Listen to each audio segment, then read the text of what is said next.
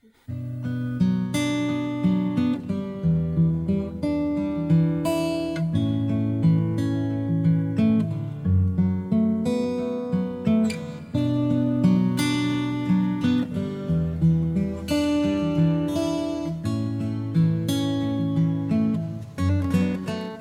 and welcome.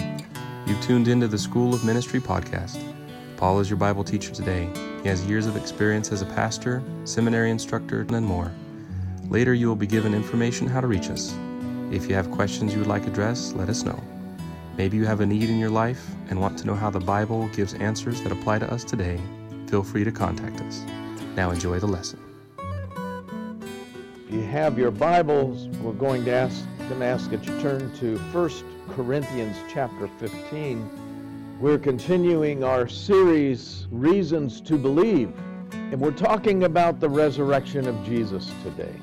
The 15th chapter of 1 Corinthians deals with the risen Christ, talks about all that the Lord did, but we're just going to take a few verses, 1 Corinthians 15, 13 through 19.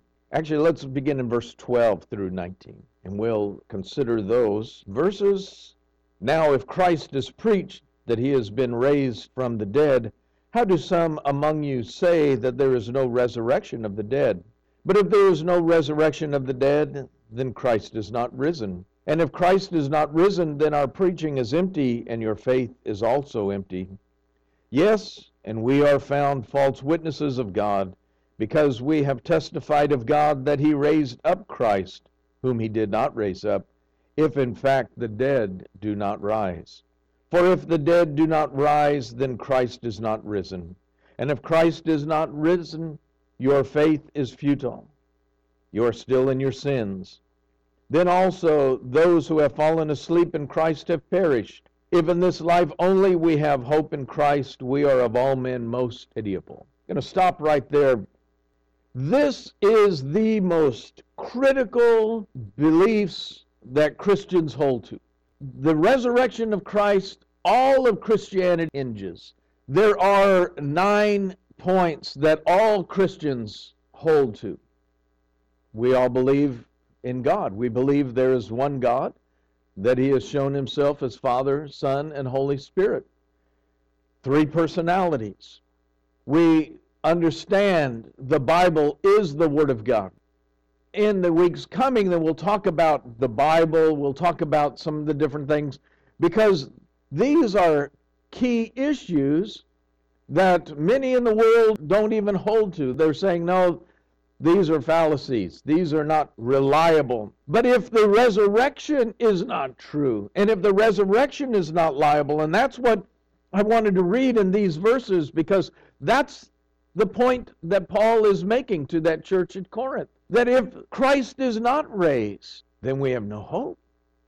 We might as well just eat, drink, and be merry, for tomorrow we die. The resurrection of Christ is the foundation our worldview comes from as a child of God. Because we believe in the resurrection of Christ, we live in a certain way. Getting to talk with the young men in the class earlier, and everything that we hold to in the Bible has a practical application, some reason and something that we use. And we understand the resurrection because we know of the resurrection. It has a practical application for our life. This is what distinguishes Christianity from all other religions. If the resurrection did not happen, then we certainly have no hope, and we are believing a lie, and we are doomed. Atheists also hold to that. They say, if there is no resurrection, then you Christians, you're just wasting your time. Maybe you're doing nice things, you're doing helpful things, but other than that, it's of no use. It's of no value. So it is the fundamental truth of Christianity. We meet on the first day of the week to remember the resurrection. We meet on Sunday mornings to remember that Christ was raised from the dead.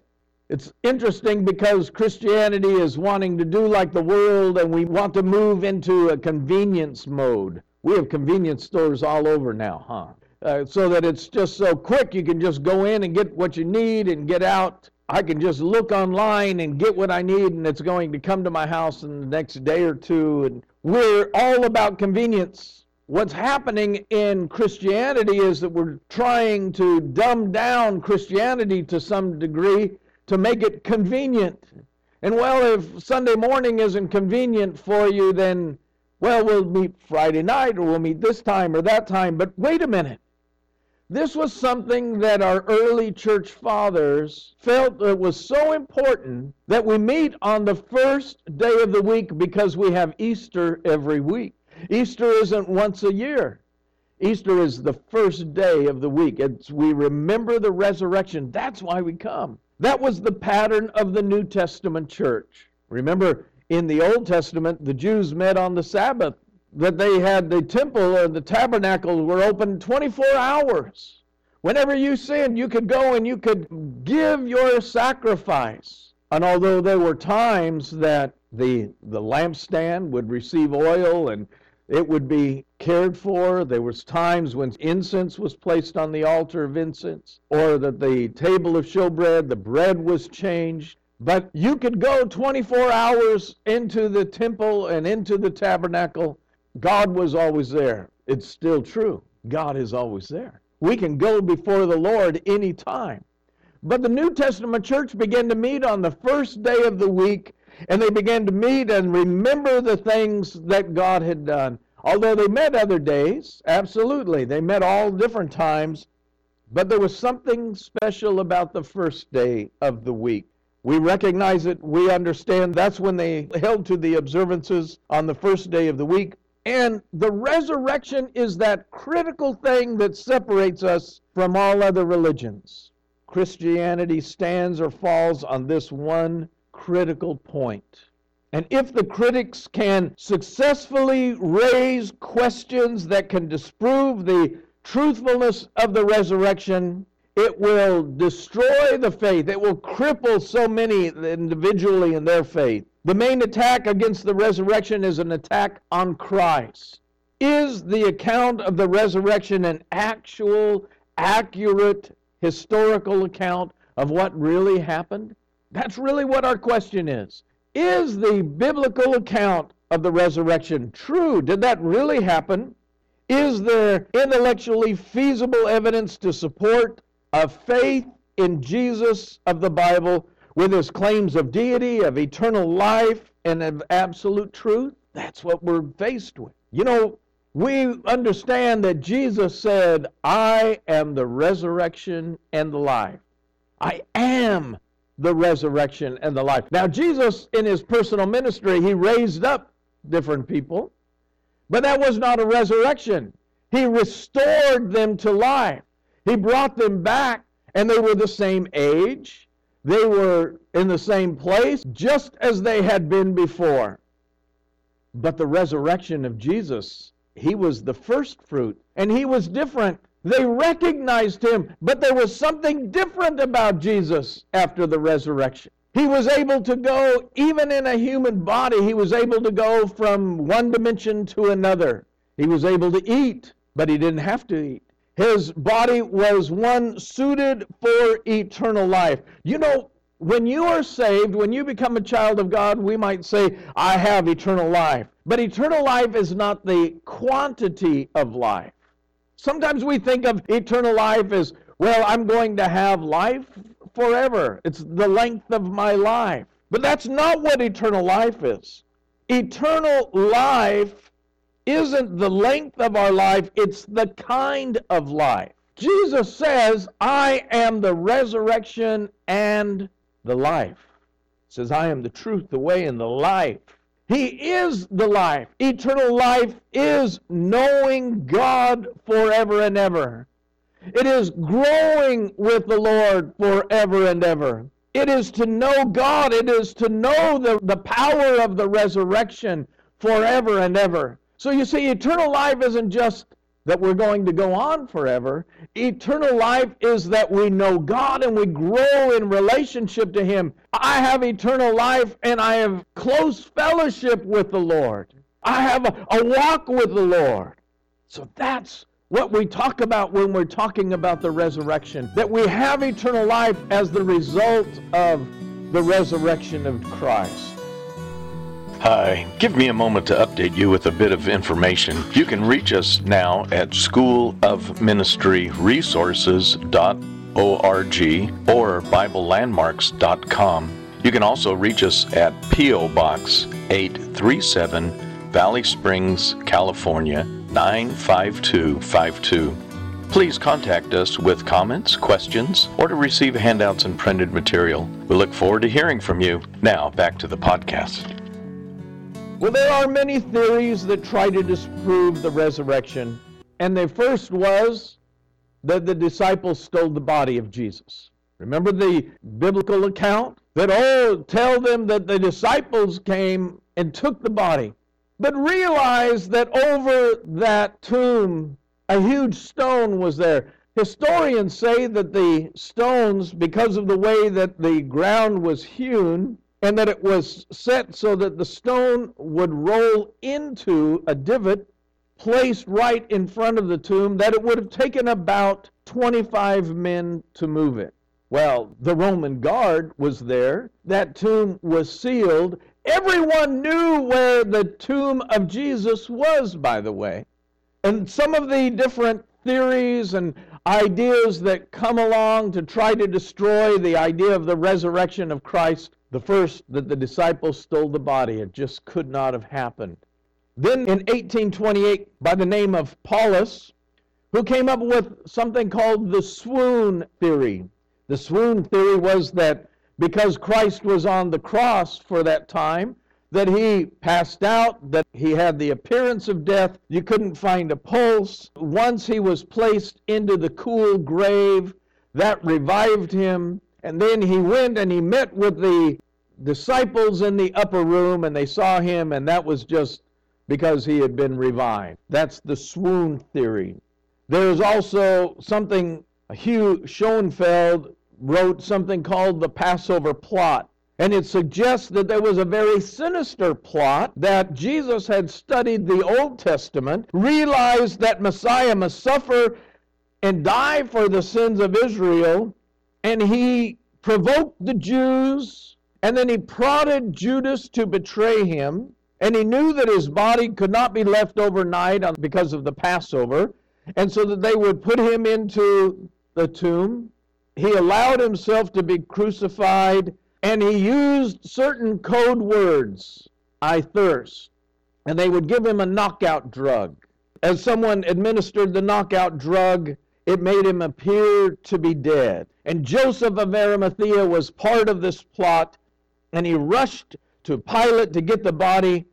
But unknown to all of them, a soldier had taken a sword and pierced up into the pericardial sac, the sac around the heart, and pierced Jesus' side, and he died by mistake. That's the Passover plot theory. And there have been multitudes of others. There have been all kinds of theories. I've read of all different ones. But they all have to do with, well, he was placed into a different tomb, or somebody decided that they were going to fool everyone else. But one of our Baptist forefathers, a man by the name of Origen, he answered these charges over 1,000 years ago. And he said that men do not risk their lives for a lie, or willingly suffer persecution, beatings, and give their lives. Think about that in Acts chapter 7 when Stephen gave proof of the resurrection. Think about Acts chapter 12 and verse 2. There's so many different places where we can see that they gave their lives. They suffered beatings, and they never changed from the fact that they had seen the resurrected Christ. You know, that's a powerful truth. One of the evidences that I've always used to show the virgin birth, you remember Mary was there and saw Christ going up, being crucified, being taken away. And you know that Mary could have stopped the crucifixion. All she would have had to do is say, he's not in his right mind. His father was Joseph. His father, you all know. And she could have stopped the crucifixion of Jesus. out of a mother's heart. Don't you think a mother would want to save her firstborn child? And she could have done that, but she didn't, because remember, Scripture says that she kept all of those things in mind. She remembered all of the things that had happened. How the angel had told her that the Holy Spirit would come upon her. How the angel sang, and how all of the wonderful things at the birth of Christ. She knew. She could not stop that crucifixion because she knew who her son was. He was God in the flesh. Likewise, the proof of the resurrection is much the same. None of the early disciples could have changed or would have stopped it because they gave their lives willingly. Well, let's just look at verse 13 through 19 very quickly here in 1 Corinthians 15. It says, "Now if Christ is preached that he has been raised from the dead, how do some among you say that there is no resurrection of the dead?" So there were some of those in Corinth. And by the way, let me just say that they did believe in the resurrection, otherwise they weren't saved. They believed that, but it could be that some of these people had been Sadducees. Remember, the Sadducees were Jews that did not believe in the resurrection. And so maybe they were questioning, how is it that Christ was raised? But there were some of those there in that church that were questioning, what about this resurrection? And so therefore Paul brings much evidence and truth to show that. Notice he's preaching, the preaching of Christ would be senseless. Look at verse 14. And if Christ is not risen, then our preaching is empty, and your faith is also empty. You have no reason to hold to the things which you do. Faith in Christ would be useless. Isn't that what he's saying? Your faith is useless if Christ is not raised. He tells us then that all the witnesses and all the preachers of the resurrection would be liars. Look at verse 15. "Yes, and we are found false witnesses of God, because we have testified of God that he raised up Christ, whom he did not raise up." As a matter of fact, if you go back just a little bit, right here in chapter 15, he says in verse 4, "And he was buried, and that he rose again the third day according to the Scriptures, and that he was seen by Cephas, then by the 12. After that he was seen by over 500 brethren at once, of whom the greater part remain to the present, but some have fallen asleep." So there were 500 at one point that saw the risen Christ. 500. Now, if you went to a court of law and you had one person stand on this side and said, "This is what I saw," and then you have 500 witnesses, and actually it's more than that because it names Peter, and then the 12, and then it says, and then there were others, and then the 500. So if you've got 500 witnesses, who are you going to believe? Are you going to believe the one or the 500? You see, and that's why Paul is using that, just as they would in a court of law, was such great impact that these people gave their lives because they believed and they held to that. Well, not only that, but all of the former believers would have perished. He says in verse 18, "If Christ is not raised, then also all those who have fallen asleep in Christ have perished." In other words, they no longer exist. They're dead all over. They're just gone. There's nothing more. There is no hope for them. But he says that no one would be redeemed from sin in verse 17. He says, "And if Christ is not risen, your faith is futile." Maybe your version says vain. You are still in your sins. You see, the resurrection of Christ is the critical point of Christianity. Everything hinges upon this. Other religions, it hinges upon what you do. Other religions, it hinges upon, do you bow and pray 5 times a day? Have you done this? I got to see an old friend of mine, Rabbi Zurkhan Lubavitch, a very orthodox rabbi, and he holds that there are 633 things that he must do in order to reach heaven. And in all of his lifetime, he is striving to fill all 633 commandments so that he can go and be with Hashem, God the Father.